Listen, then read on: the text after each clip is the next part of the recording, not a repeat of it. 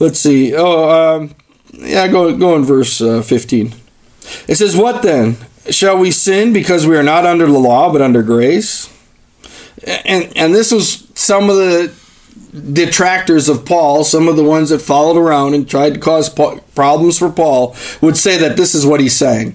You're saying we're not under the law, we're under grace, so we should just go on sinning so that grace can abound. We should sin because we don't have to worry about the law. And he's like, by no means. Verse 16, don't you know that when you offer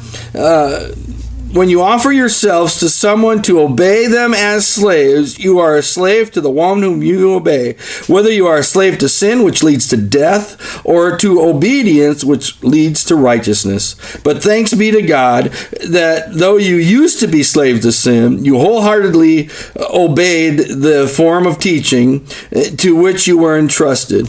You have been set free from sin and have become slaves to righteousness. And he says, no, it's not a matter of, okay, now that we're free, that was the other one in Galatians, you'll see, it's for freedom that Christ set you free. We have freedom in God. We're free from sin. We're free from the law. We're free from all these regulations that are all around us. But just because we're free, it doesn't mean that we go on sinning. It doesn't mean that we then let sin reign in our body. Because if we go sin because of that freedom we have, if we go sin because our righteousness is by faith and not of works, then we're going to become a slave again to that sin. We're going to let sin reign in our body, and it's going to take control of us, and it's going to lead to death. It's going to lead to separation from God. We need to be slaves to God. We need to be slaves to His love, and we need to let His righteousness reign in our lives. Yeah. And the freedom we have is a freedom to be able to obey Him, to be able to serve Him, to be able to love Him, and to be able to see His life and power and love and freedom flow